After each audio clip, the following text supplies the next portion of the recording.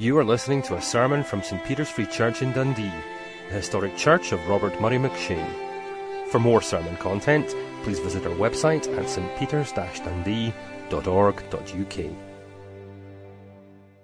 Amen. Please be seated and let's turn to God's Word. And we're back with the Beatitudes, Matthew chapter 5 on page 968. And we're at verse 6, which says, "Blessed are those who hunger and thirst for righteousness, for they will be filled." As I say, it's great to see the children here. If I asked you what was the best thing about being a child, I wonder what you would say. When you're an adult, you can think about that, about what's the best thing about being a child. I think one of the best things about being a child is you don't have any bills to pay. That's a great one. You don't have to worry about that. You're not going to lie in bed tonight, are you, and think, oh, how am I going to pay that bill tomorrow?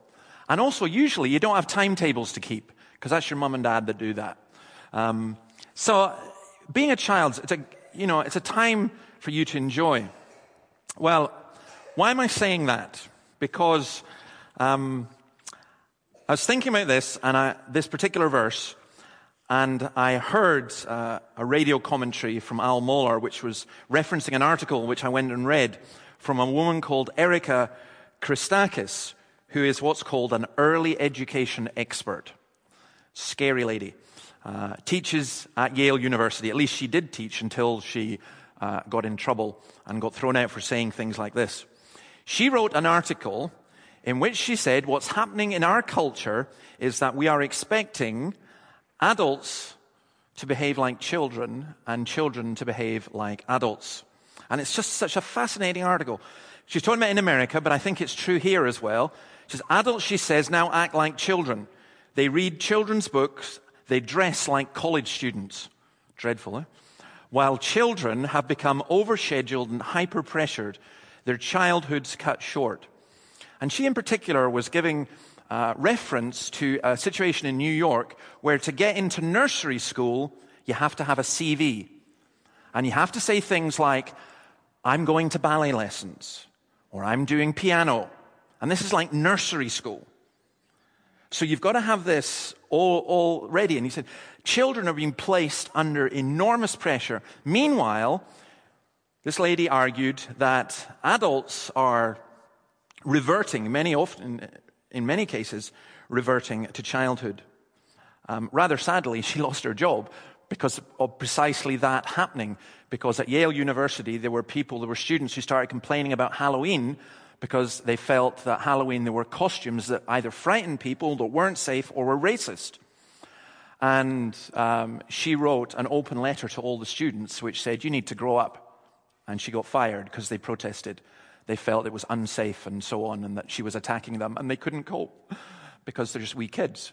And that's what is sadly happening in our culture.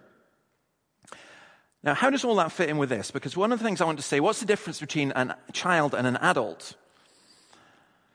Children, please don't take this wrongly, but a child is totally self-centered. You know, especially you're a tiny wee baby. Now, you know that I've become a granddad. Well, the wee babies that are born, what do they want? They want to be, when they're crying, they're not crying because of the state of the world or because they've seen something that they know that someone's upset. They've heard something. They're crying because they want to be fed. They're crying because they're dirty or something. Crying because they're tired. As you grow, and as you get older as a child, and as you grow as an adult, and this should happen, we're supposed to recognize our place in the world. Sometimes a very small child, imagine, does anyone want this? Me, me, me, me, me. Now, when you're an adult, you go, oh no, not me, but you really mean me. You're a hypocrite as an adult. Child's honest. But you, as an adult, you're supposed to learn not to put yourself forward all the time, to be first all the time. That's very difficult because we need to discover who we are. We need to keep growing. We need to keep maturing.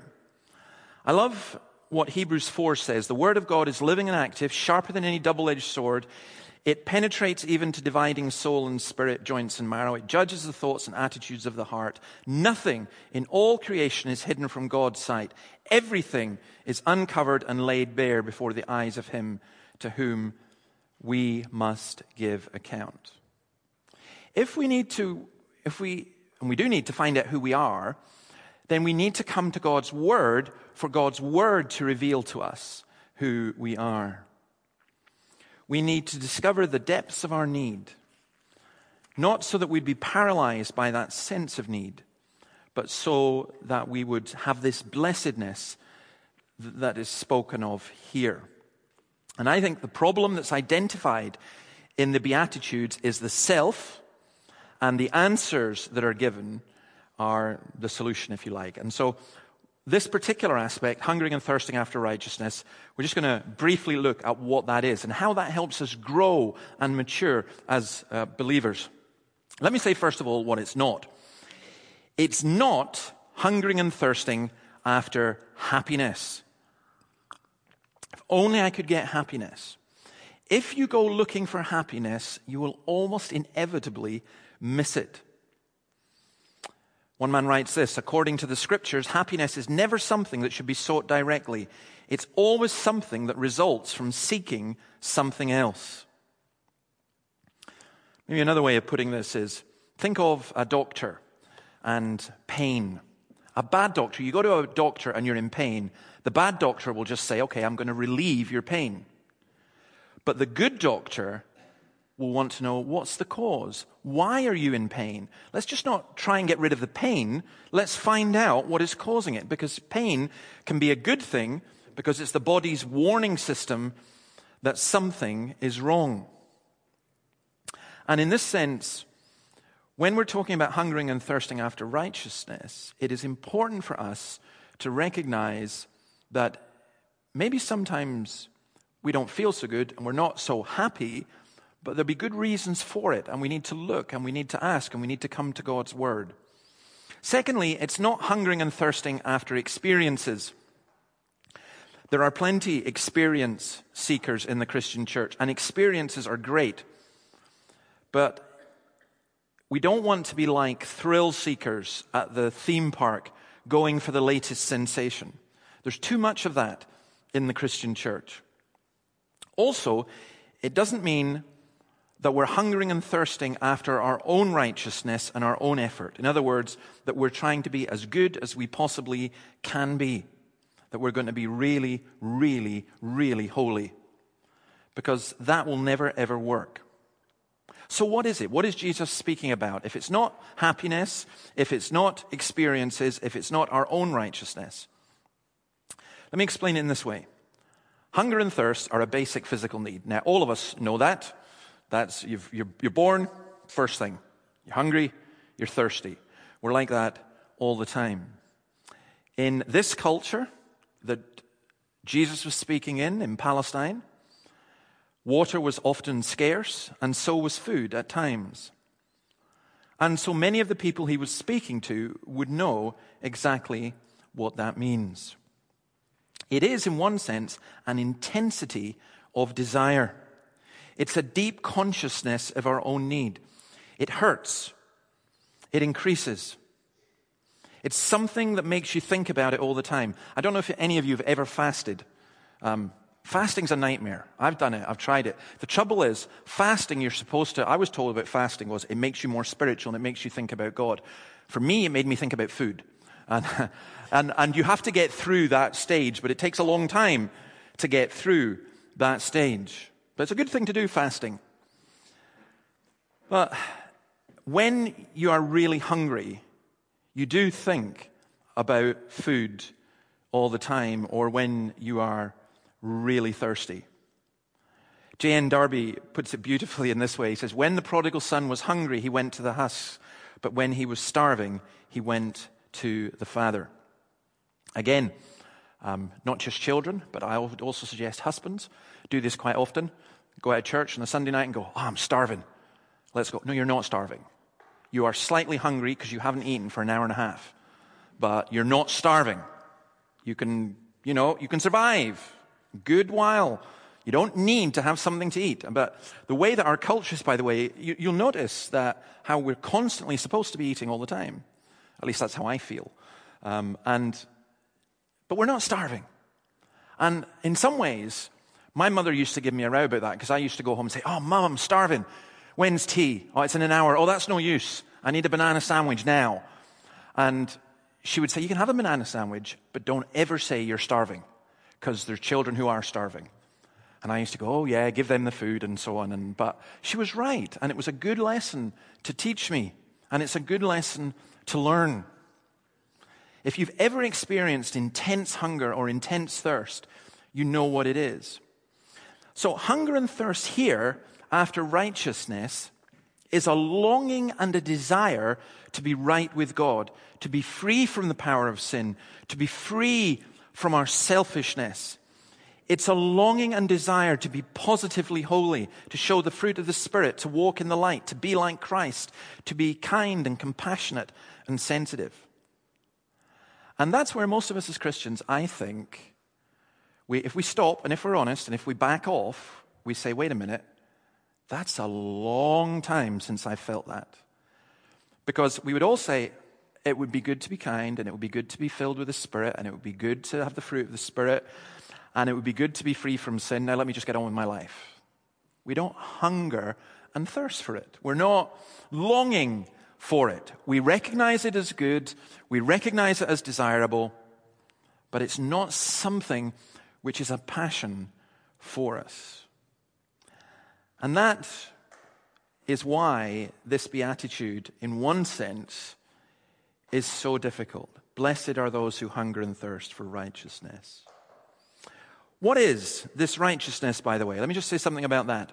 It's a major theme in the Sermon on the Mount. You can go over, for example, to chapter 6, verse 33. We sang it this morning. Seek first his kingdom and his righteousness, and all these things will be added to you. Chapter 6, verse 1, be careful not to do your acts of righteousness. Now, what does righteousness mean? It means conformity to a norm. It means that things are where they ought to be and are what they ought to be. Sometimes you can get a feeling, wait a minute, something's not right. Something's not good here. Something's not working here. Something's wrong here. And that gives us an idea of righteousness, because righteousness or unrighteousness is when something is not right in our relationship with God, in our relationship with his world. In the Old Testament, it's associated with the covenant. God does what is right. God does what he's supposed to do. God always keeps his promises. But for us, we find ourselves in a situation where things are not just what they should be. So let me give you the three things I think it means for us. First of all, we long for a right relationship with God, something which can only be provided by Jesus. God made him who had no sin to be sin for us, says Paul in 2 Corinthians 5:21, so that in him we might become the righteousness of God. There's a wonderful theological term called imputation. And what it means is that God imputes to us, gives to us the rightness of Christ, the rightness of the relationship of the Father and Son, the beauty of Jesus Christ. He gives it to us. He imputes it to us as though it were ours. All of us have become like one who is unclean, says Psalm 49, and all our righteous acts are like filthy rags. We all shrivel up like a leaf, and like the wind our sins sweep us away. No man can redeem the life of another or give to God a ransom for him. The ransom for a life is costly. No payment is ever enough that he should live on forever and not see decay. Or Job, the great question in Job 9, indeed I know that this is true, but how can a mortal be righteous before God? And the New Testament gives us an answer from the Old Testament, from Genesis 15 verse 6, which is quoted by Paul in both Romans and Galatians, where it says this: Abraham believed the Lord, and he credited it to him as righteousness. Now here's a wonderful thing. Righteousness for us is not going out and doing lots of right things. Righteousness for us is believing what God has said and God giving to us the righteousness of his Son, Jesus, which, it's not a theological term, but it's a good term. That's mega righteousness. There's nothing can stand against that. Righteousness also means that we live rightly before him in the world. And by the way, that's a longing that people need to have. I've known people who've said, I'm really concerned that I'm not a Christian. I'd like to become a Christian. And they think it's like some kind of formula. And I've always thought that people who do that are in trouble unless they have within themselves a sense of, this is not right. There is something that's really wrong. I really want to be right with God. I really long to be right with God. Someone like that is blessed because you know that God is already at work in their life. But the second way righteousness is used is to live rightly before God in the world. There's no cheap grace. Jesus is not a savior who leaves us where we are instead of saving us from sin. And so there's another theological word. Imputation is where God attributes Christ's righteousness, Christ's goodness to us. But impartation is a different one. And what that means is that we long to please God. That God imparts to us, gives us his Holy Spirit and gives us his desire, and we long to do what is pleasing to God. Psalm 42, we're going to sing a paraphrase or part of that anyway at the end. As the deer pants for streams of water, so my soul pants for you, O God. My soul thirsts for God, for the living God. When can I go and meet with God? When you are in love with somebody, or maybe when there's somebody who just you really like, they're a really good friend, or you haven't seen your mom for a long, long time, and you just have this longing to see them, longing to be with them. That's what is spoken of here. Blessed are those who hunger and thirst for righteousness, because what we're saying is, Lord, we want to be in your presence, but we can't be in your presence because, to be honest, we're so messed up, we're so selfish, we're so self-absorbed. We live our lives by confusing or being hypocrites or, not facing up to things. And every time we come into your presence, your eyes are too pure to look on evil. We can't pretend with you. We can't fake with you. We can't manipulate you. So how can we come into your presence? And there's a longing that we want to be with God. We want to be with Jesus. But we know how difficult it's going to be. And that's what I think this longing is, longing to be with God. And it's a longing also for righteousness everywhere. Desiring to see right relationships in the lives of others. Desiring to see God's will be done on earth. You're pained and anguished by the evil and the horror and the wars and the stupidity and the sickness in the world and in our society, and you long to see righteousness and goodness. I heard a man say this week that he thought all desire for goodness was just a mistake. It was an evolutionary throwback. It was just weird. But what a sad life not to long for goodness. So what's the result? Blessed are those who hunger and thirst for righteousness, for they will be filled. They will be given what they desire. And the word that's used here indicates that it's something that's immediate. So, for example, I think if someone longs to be forgiven by Christ and comes in repentance, Christ doesn't muck around. He forgives. Some people say, it's too easy. Oh, don't you want me to do something? No, God doesn't want you to do anything because you can't do anything to add to your own salvation. He asks you to believe what he has done. But for other people, it's too difficult because they realize that the demands and the standards of following Christ are just so high, and they say they couldn't do it. But if you long for it, if you long to follow Jesus, it is possible. It's something that's continuing as well. We're delivered from the power and the pollution of sin, but we're still always battling. But it's this strange paradox that the more we're filled, the more we hunger and thirst, because there's grace upon grace. It's not like with normal food. Well, normal food. You eat, you're filled, you sit back, you relax, that's fine. Maybe it is actually like normal food because that feeling soon goes away and you want to eat again. Healthy spiritual eating is the kind of thing that happens when you're coming to God, having been filled with the Spirit, having been made aware of His presence, and yet always wanting to know more and to share more in Him.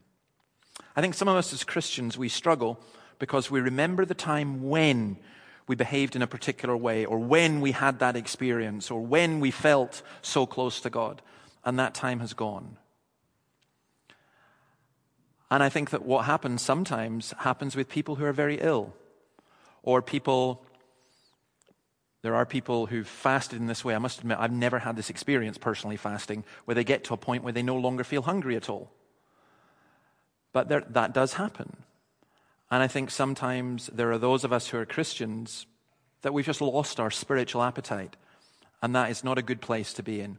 It is much better to be hungry and to be thirsting for God. So, I'll finish just by saying, how do we develop this? How blessed are those who hunger and thirst for righteousness? A couple of things. One, avoid the bad and the harmful. Avoid the things that dull your spiritual appetite. In other words, if you keep eating junk food between meals, you're never going to enjoy the meals. So if you feed your soul spiritual junk, if you feed your mind garbage, and you're not feeding on God's word, you're not sharing in fellowship with His people, you're not praying together, then of course your appetite is going to be dulled because the edge has been taken off it by rubbish. Secondly, discipline. Most of us, when it comes to eating or drinking, we have to discipline ourselves not to do so. But actually, we have to discipline ourselves to do so properly. And we need to discipline ourselves in terms of righteousness. When do we find the time? When do we find the time to read God's word? When do we find the time to pray? It's really strange that we live in a culture where we've got all these time-saving devices, and yet at the same time, we've got all these devices that constantly check our times. I saw a program, I just thought it was amazing, about the fastest Burger King in America, who prided themselves that they could feed people in 27 seconds. And they wanted to get it below 25, because people didn't have time to hang around. That is really sad. I'm sorry. I'll have to confess this. I quite like going to McDonald's for a wee McDonald's breakfast. But I like going in and sitting with my laptop and spending a couple hours, in McDonald's. I mean, that's high living for you. But it's, you discipline yourself. We're constantly rushing. We haven't got time for anything. We certainly don't have time for God. So there isn't a law that we can give you that says you should be doing this in the morning, or should be doing this at lunchtime, or should be doing it in the evening. You need to make time. It's just as we have to make time for those whom we love, because we're in such a rushed and hurried environment. We need to make time for ourselves and all that kind of stuff. We need to make time for God's word and for God's people. And dare I say this, I was talking with Chris about strengths and weaknesses in the congregation. And we love this congregation, absolutely. I and one other person independently both said we thought the biggest weakness was in collective prayer. And you know why? I don't think the reason is that most people don't have a desire. It's just we don't have time. But we need to make time. And myself, I'm as guilty as anybody else in that one. We need to discipline ourselves. And then the other thing just simply is this: put yourselves in the way. We're told about blind Bartimaeus that he put himself in the way of Jesus. And that's one of the great things about you being here this evening and coming to worship on a Sunday morning. You might feel terrible. You might think, I can't be bothered. You've got 101 other things to do. You don't have time. You're a bit depressed. You're a bit discouraged. You feel sinful. And all the other different things. Something good on the telly. There's whatever. And yet, we come. Why? I don't think for most people it's just a sense of duty, though that's not necessarily a bad thing. I think for many of us it's simply this, that we want the Lord to bless. We know he doesn't have to bless, and we know he doesn't have to be with a group of his people, but we know that it often is. To be in the Spirit on the Lord's day, to be with the Lord's people on the Lord's day. I don't know how many times I've come to church, even when I'm preaching, thinking, what's going to happen tonight? I don't know. And then I go away thinking, I was so glad I was there. Hunger and thirst for righteousness. I think without this righteousness we die. I think with it we are really living, holy, clean, pure, and forgiven. It's like 2 glasses of water. 1, pure, clean water. And another, taken out of the sewer. Which one are you going to drink? You're going to drink one of them. Your mind is going to be filled, your heart is going to be filled with one of them. We ask, we plead with the Lord to give us what is right, to give us what is good, to give us what is pure, to give us what is holy, to cleanse us from what is rotten. Blessed are those who hunger and thirst for righteousness, for they will be filled. May God grant this. I'd like to do this, I think probably if I can from now on, if I remember. I realize I was told, and I thought this was actually a very good suggestion, that often we'll look at God's word and then we immediately, when we sing and then we immediately go into a whole lot of other things. And sometimes people say, I just want to be quiet for a wee while. So I'd like us just to take a minute to be silent as the band come up and get themselves ready. Just take a minute to be silent before we sing and have the benediction and to reflect a little bit on what God has been saying. Just yourselves. I'm not going to pray, but just take a minute.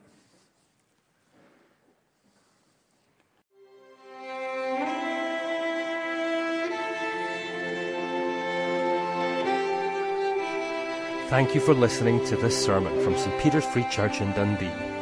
If you found this sermon has been helpful to you, please help us to continue building up and assisting the people of God.